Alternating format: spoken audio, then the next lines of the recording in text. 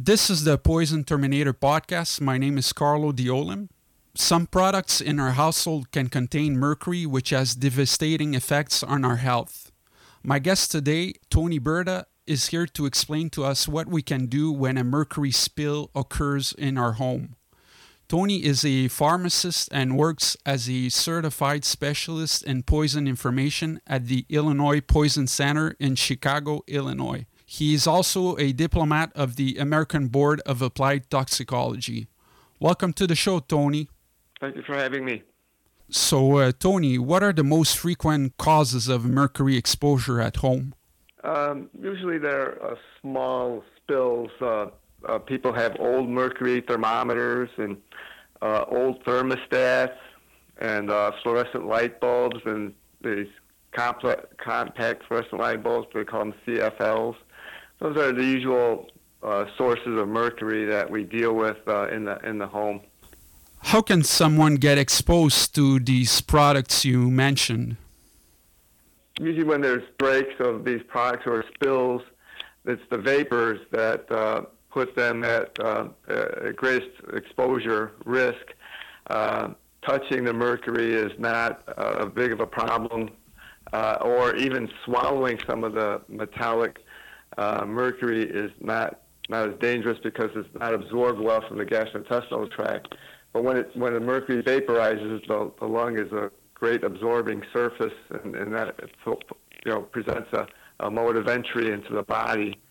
So we try to minimize the inhalation exposure in these situations. Who would be most susceptible to the effects of mercury? Well, the population that would be at greatest risk of exposure would be pregnant women, because the mercury can be transported across the placenta to the unborn baby, and small children are at greatest risk because their brain is developing in the early years, and the mercury interferes with the brain development. So we're most concerned about those two patient populations. Do we feel the health effects of mercury after short or chronic exposure? You can be exposed significantly from a short-term acute exposure, especially when the mercury is heated. When the mercury is heated, you can get lung damage and pneumonias and problems and more rapid symptoms developing. And chronically, you can accumulate mercury in the body because it's eliminated very slowly. It's a heavy metal that tends to have a long duration of effect in the body, and it's slowly eliminated, so therefore it accumulates. So either way, acute exposure or chronic exposure can pose a health hazard. What should one do when he or she has been in contact with mercury? Okay, if there was skin contact, you should immediately remove any contaminated clothing and wash the skin with soap and water. But it's best to just get into fresh air, especially if it's a big spill. The last thing you want to do is track mercury through the house, from your shoes to carpeting and things like that. You want to contain the incident and get good air circulation to prevent as much inhalation of the vapors as possible.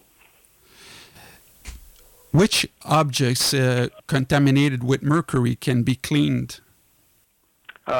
Typically, non-porous items that are made of like hard plastic or coated wood or concrete or steel or glass, things that won't absorb the mercury liquid. Elemental mercury is a liquid, and it can be absorbed, by porous materials. So things like carpeting and clothing and furniture will hold the mercury liquid. It's very difficult to clean out. Those things might have to be discarded. Are there objects that cannot be decontaminated?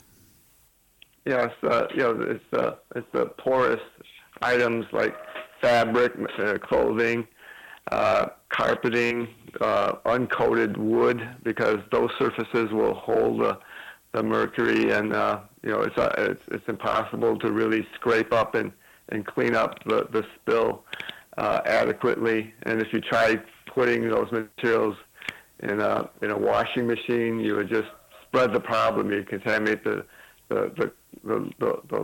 laundry machine, the washing machine, and the dryer, and just create more vapors. And again, you're spreading the problem, making it worse.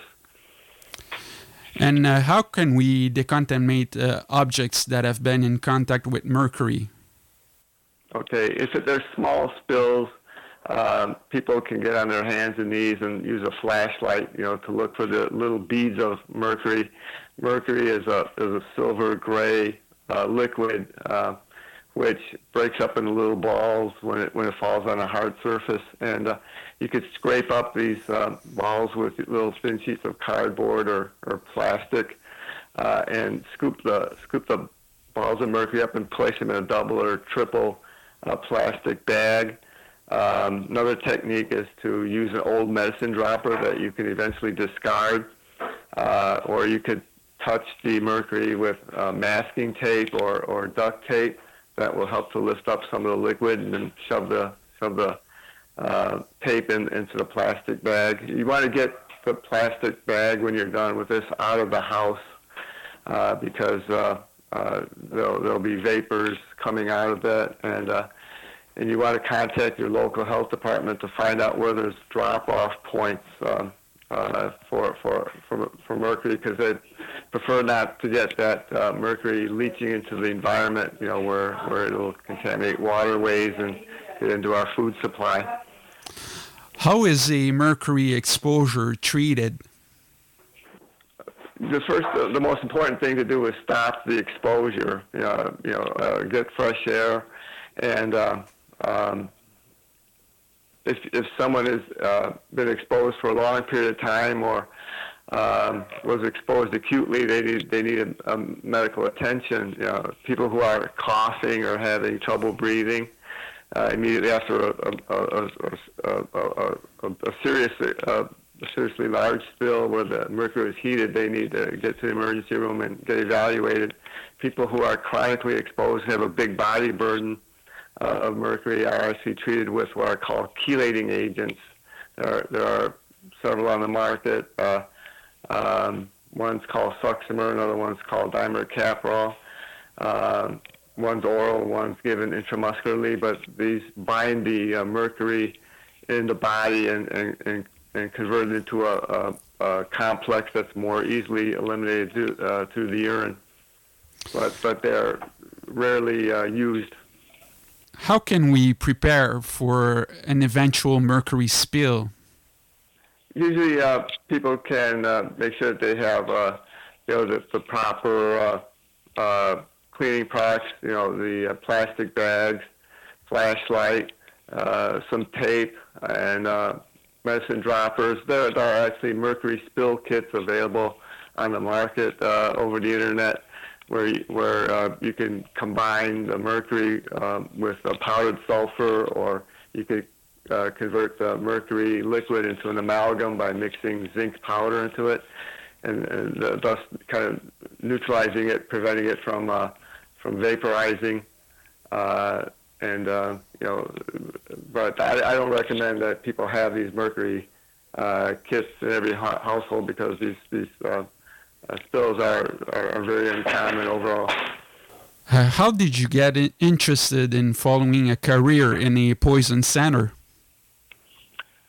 I had some folks work at a hospital where the poison center was located, and they suggested the poison center as a place to volunteer, and I volunteered to make some callbacks, follow-ups on some phone calls, and it eventually grew on me, and I just took to the field like a duck to water, and it has been a rewarding career since 1981. So I've been involved in this profession for 2 decades. Is there anything you would like to add? Yes, regarding to the mercury, folks should be, careful with these kind of liquids. And what's scary is when people call and they have these old mason jars or mayonnaise jars filled with mercury. They find them in their old barns or in basements or attics. And when they drop these and break these, they're huge environmental emergencies because chronic inhalation of these vapors, especially by children, poses a serious health hazard. And it's just extensive cleanup. Children are predisposed to a condition called acrodynia, which is a condition where they chronically breathe in mercury vapors, and they get irritability and sweating and peeling type rashes and rapid heart rate and increased blood pressure. And it's just a sad situation when we get these large spills. So people should respect mercury, but then again, they shouldn't panic when they have the smaller spills involving the broken light bulbs or the quantity of the fever thermometer or a household thermostat. We just give them simple instructions to clean up and they'll do well. How do we get rid of products that contain mercury, like this mayonnaise jar that you talked about? Mm-hmm. Yeah, the larger volumes like that, we would definitely advise people not to move these jars because the mercury is very heavy. It's 13 times as dense as water, and small volumes of this could surprise people, and they could drop these jars. So we advise people not to move them or relocate them because the risk of breakage is just a big problem. But we suggest they get an environmental cleanup company or the state EPA or public health department to get involved, or hazmat team to come and pick up and deal with the mercury. They could actually do air levels and make sure that there's been no leakage of the mercury in the house, that's really the best way of dealing with these larger volumes. But the smaller volumes, the fever thermometers, the broken light bulbs, people can deal with that, clean up themselves, and get the bags out of the house and find a drop-off point that will accept the mercury and appropriately dispose of it. Tony, we appreciate your presence here today with us, and thank you for giving us all this information. You're welcome, and thanks for having me on the program.